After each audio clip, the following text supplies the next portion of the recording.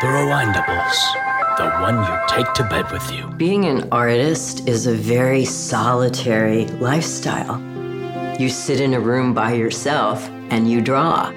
Dave Stevens was a once-in-a-lifetime artist. I know what I want out of it, and I demand everything out of myself. I saw the Rocketeer, and I was like, what is this? Looks like some kind of scrawny Doc Savage-y looking guy with a rocket pack. God, this guy can draw. His lines were so clean and so sharp. There's a certain magic involved. That passion for what he's doing. I threw in everything I loved as a kid and just stirred up the pot. How do you take this masterpiece and move it to the screen? The thing about The Rocketeer, we were pitching it as an adventure movie like Doc Savage or Indiana Jones.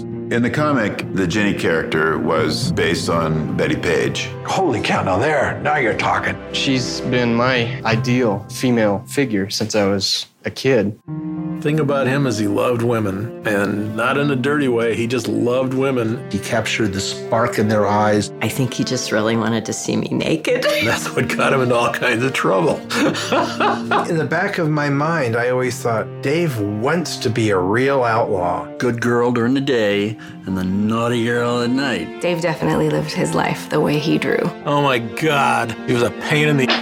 Everything had to be perfect. This is what it's like to pursue a life as a creative individual. It's like a diamond, you can't rush a diamond. He changed the way I saw life, beauty, reality, love. He's unique, and you just wish there was more of it. You want to know who David Stevens was? Look at what he drew. Wait, turn this up. You gotta slow down, Chris. You gotta slow way down. Did you say your name was Jim or Jen?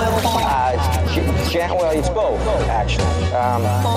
Teachers, when we're growing up, they used to always say, hey, you can have this one. He's a real gem. Well, good morning from Calcutta. You gotta slow way down.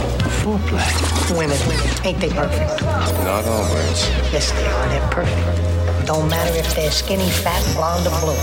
If a woman is willing to give you her love of it, it's the greatest gift in the world. Makes you tall, makes you smart, makes your teeth shine. Boy, oh boy, women are perfect. My choice for the vice presidency, Senator Dan Quayle. If you're ever lonely watching television, your troubles may soon be over. That's because finally there's a TV that talks back to you, kind of. Interactive TV doesn't really speak, but there is a whole lot more give and take than with your average tube. You have to be willing to rewatch a movie. Last we talked, we were breaking down the specifics of this scene where Cliff has crash landed his plane, and there's an argument, and there's a punch that happens. A couple of punches, in fact, an exchange. A few punches. Yeah. So we're transitioning out of that moment and into the next little portion of the scene here, where a couple of FBI agents named Fitch and Woolley find our mobster Wilmer, the guy that has survived the plane crash on the runway, and the guy that had the secret box. Yeah. And he's all bandaged up. Not to do it, but you've gone too far, Chris. No, I do want to throw a little addendum on that first segment. I don't want to derail, because we are going to move forward to the next chunk of the film. But that first whole 10 minutes, I said it in the last podcast, masterfully executed. It cuts together 3 different storylines, from the cliff crashing, the gangsters coming, the switcheroo, the G-Men story, what's going on with Peavy. We learn about Jenny Blake a little bit. And it's so expertly sequenced. And I think something that is just of value to note is that the artist who created The Rocketeer, Dave Stevens, actually got some of his start in Hollywood storyboarding films, which is, for anyone that doesn't know, storyboarding is the process in which filmmakers basically create a comic strip to show what the camera cuts are, so they don't have to spend billions of dollars making mistakes. They see it all on paper, and then they go film it because they know the cartoon they have drawn on paper looks great, and they go make it. And the film that he storyboarded was Raiders of the Lost Ark for Steven Spielberg.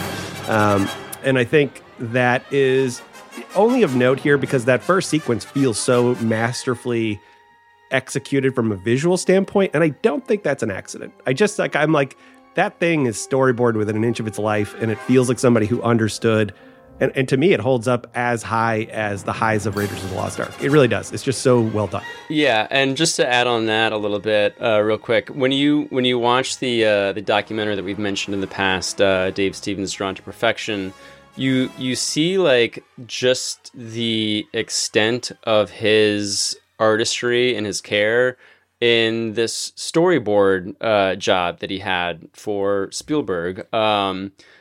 Normally, when you storyboard a film, it's just like a real down and dirty. You're just sketching. You're just making sketches to lay out, like, you know, how a shot is framed, the kind of, you know, where the characters are going to be placed within the frame, you know, some of the movement of the camera, stuff like that, angles that you want to take, all that stuff. And it's literally, you know, like pencil sketches. But no, not Dave Stevens, because Dave Stevens was a fucking maniac and was so completely committed and devoted to his craft that he made storyboards for Spielberg that were basically like fully formed comic books of the movie that became Raiders of the Lost Ark, you know, arguably the best action adventure movie of all time. And Spielberg, even though, you know, Dave worked slowly, much more slowly than a normal storyboard artist, and he was constantly getting pressured from, you know, the studio, oh, like, hurry this up.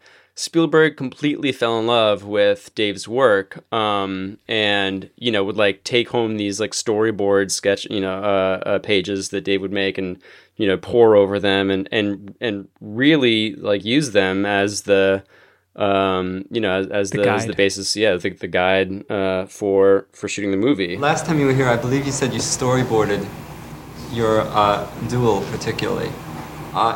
In the years, have you had more flexibility? Do you find yourself deviating from your storyboard? Do you have a sketch artist do it? Do you do it yourself? Could you talk a little about that? I do most of the original sketches myself that I don't save. I do stick figures and things. I can do perspectives. I can at least put depth in drawings, but I can't draw.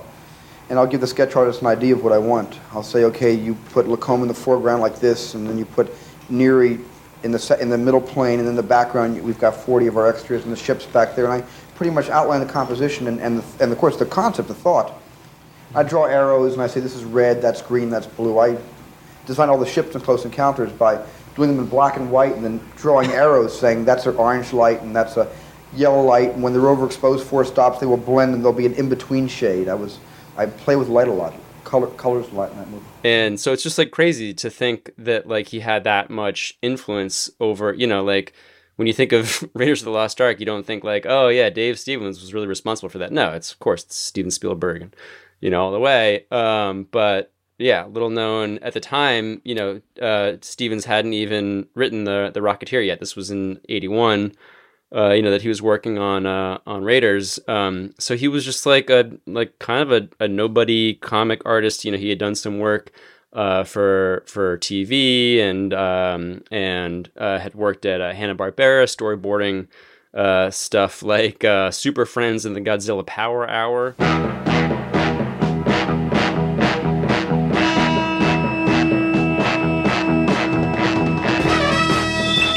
In the great hall of the Justice League, there are assembled the world's 4 greatest heroes, created from the cosmic legends of the universe.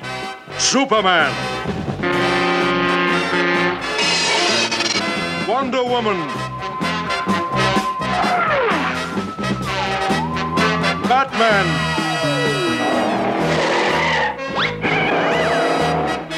Aquaman,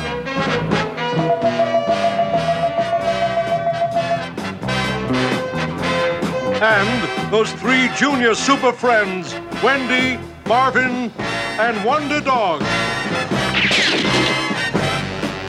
Their mission, to fight injustice, to right that which is wrong, and to serve all mankind. Which, in fact, at Hanna-Barbera was where he worked with the comics and animation veteran Doug Wildey, who was the inspiration for the character of Peevy, because he was a real mentor to Dave, and Dave literally used this real life person, Doug Wildey, as the inspiration for that character.